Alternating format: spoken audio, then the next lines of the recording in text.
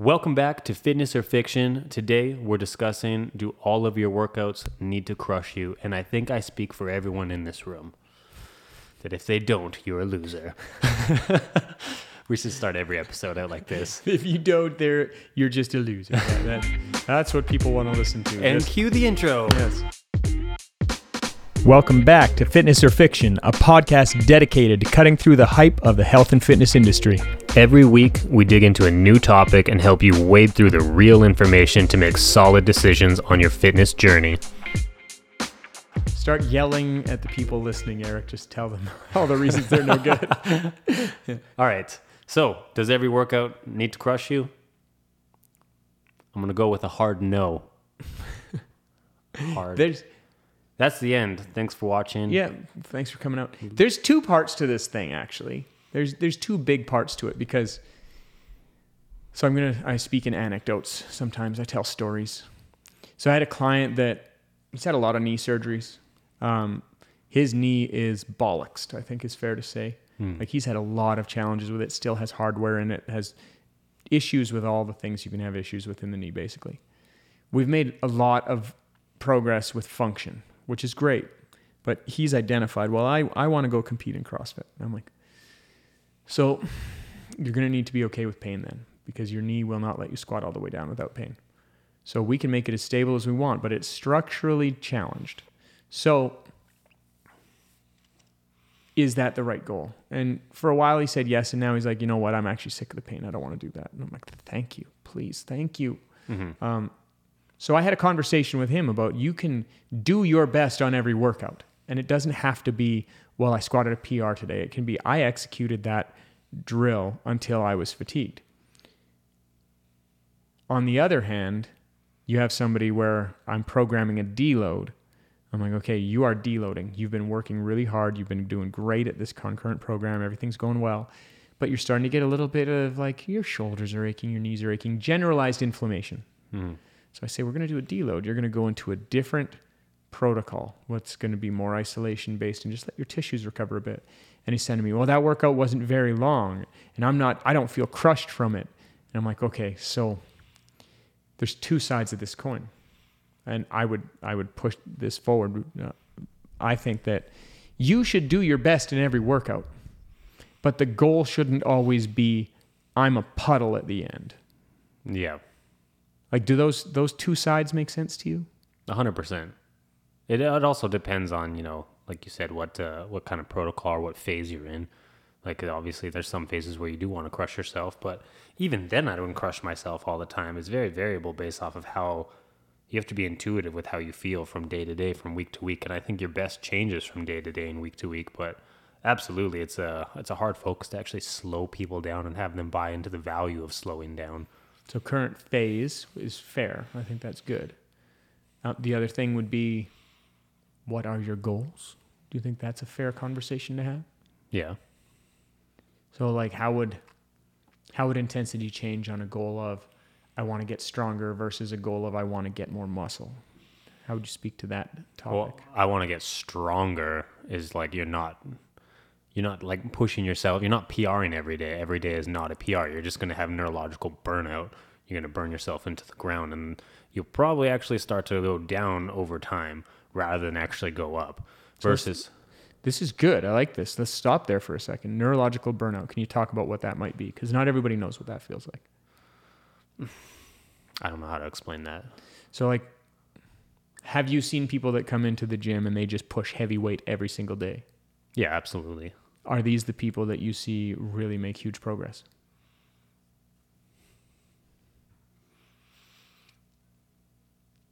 I would say I at least see them maintain-ish, which is probably not the most positive statement. That has been my experience too. Maintain-ish. The people that have strength goals that roll in and blow their brains out every day, maintain-ish. Yeah. That has been what I've seen. With strength training, intensity is very important because if you overuse intensity, you can never be recovered enough to do 100% of what you're capable of. Mm-hmm. So that's why periodizing and changing throughout the week how much you're doing and what intensity you're using and how much volume you're using throughout the week. For powerlifting, Olympic lifting, all of these sort of things, it's very important because it's neurologically driven. So for that specific goal, should you crush yourself every day? No. Absolutely not. I've very rarely seen anybody that does really well in those events that crushes themselves every day. Yeah. So let's go into the muscle gain role. Somebody that's trying to gain muscle, can they get away with pushing harder more often? Yeah, but I wouldn't say that it's sustainable for months and months on end. So I'd absolutely agree with that. It's more tolerable for them. And so why would we say it's more tolerable? Why do you think that might be?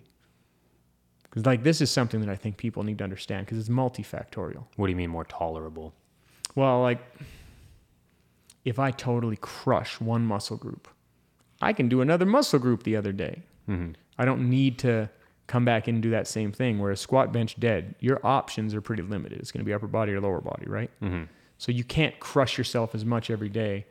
And if you do, you're likely not going to be able to perform the next day. Mm-hmm.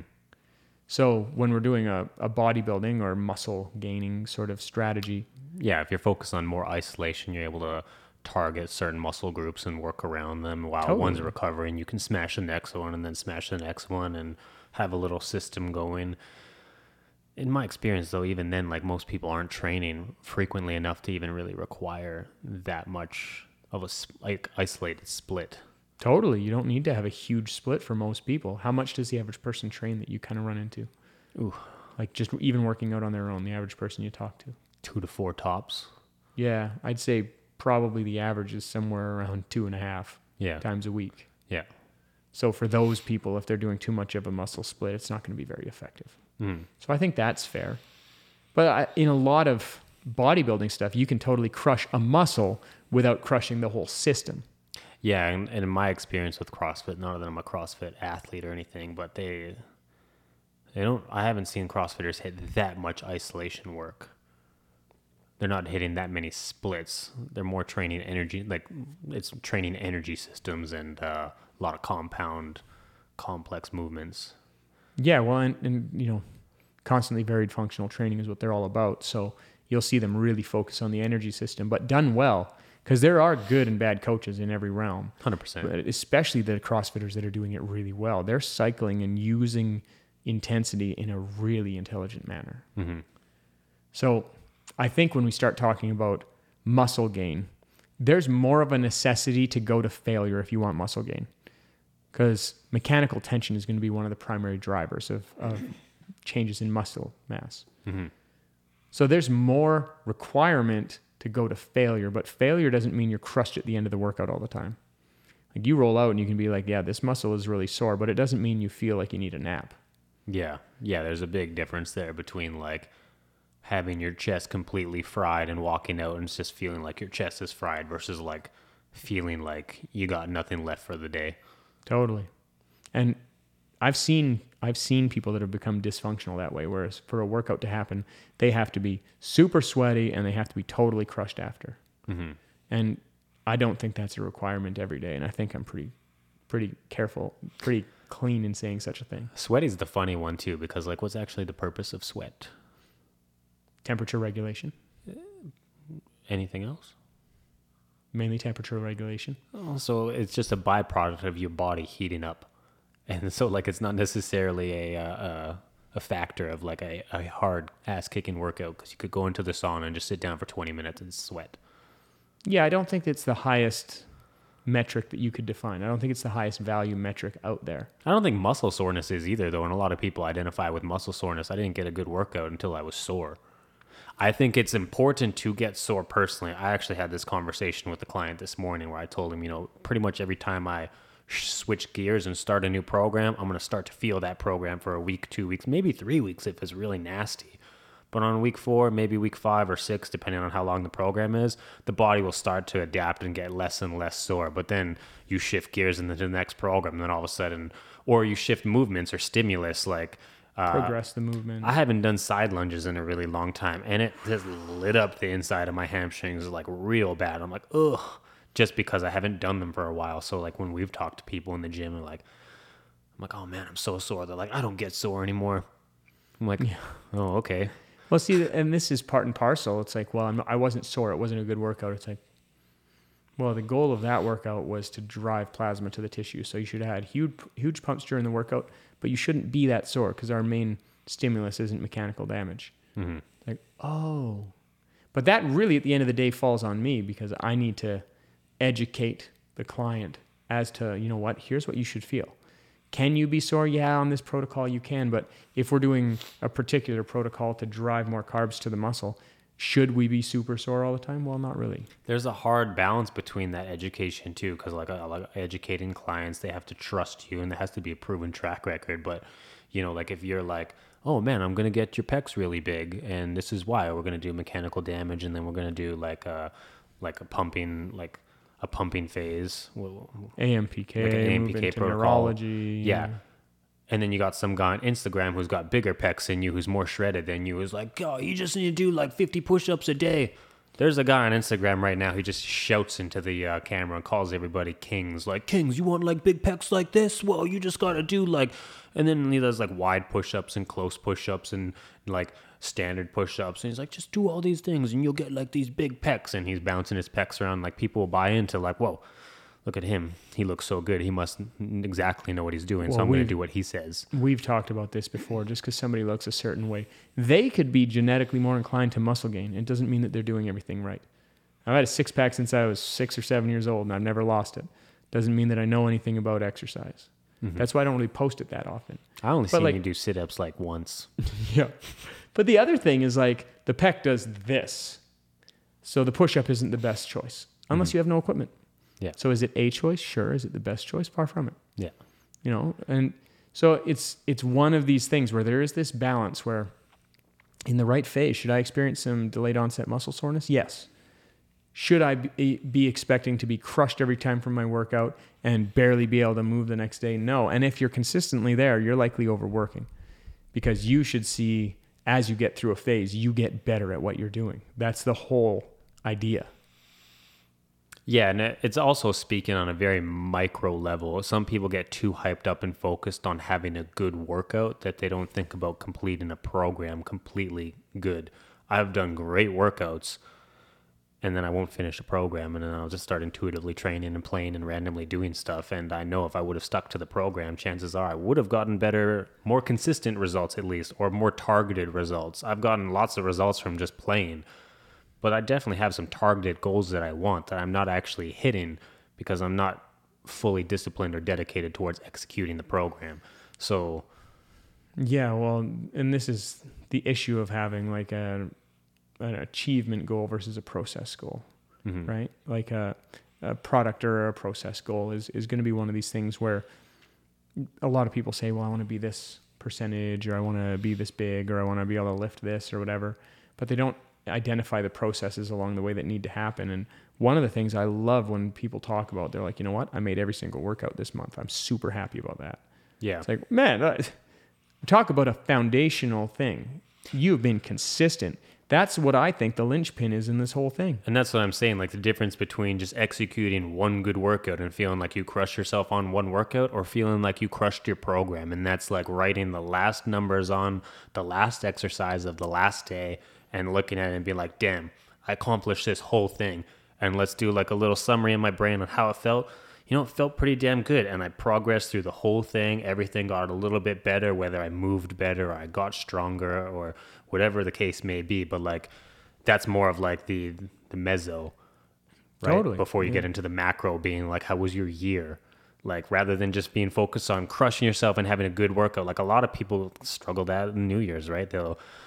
I'm going to the gym, crush myself for the first 2 weeks and then give up for 3 months and then try to dabble back in. Oh, I just back to the gym again. Like focusing too much on that micro of just like, I'm trying to get a good workout today. Often I tell people like, I don't know, I can't speak for you, but speaking for myself, if I work out 5 times in a week, I only really feel like a rock star on maybe 1 or 2 of said workouts. And that's like, body just flowing with me and I just feel good and I want to push harder. Sometimes I don't want to push harder, but I just do out of like mental discipline and like tenure of like knowing what the process is.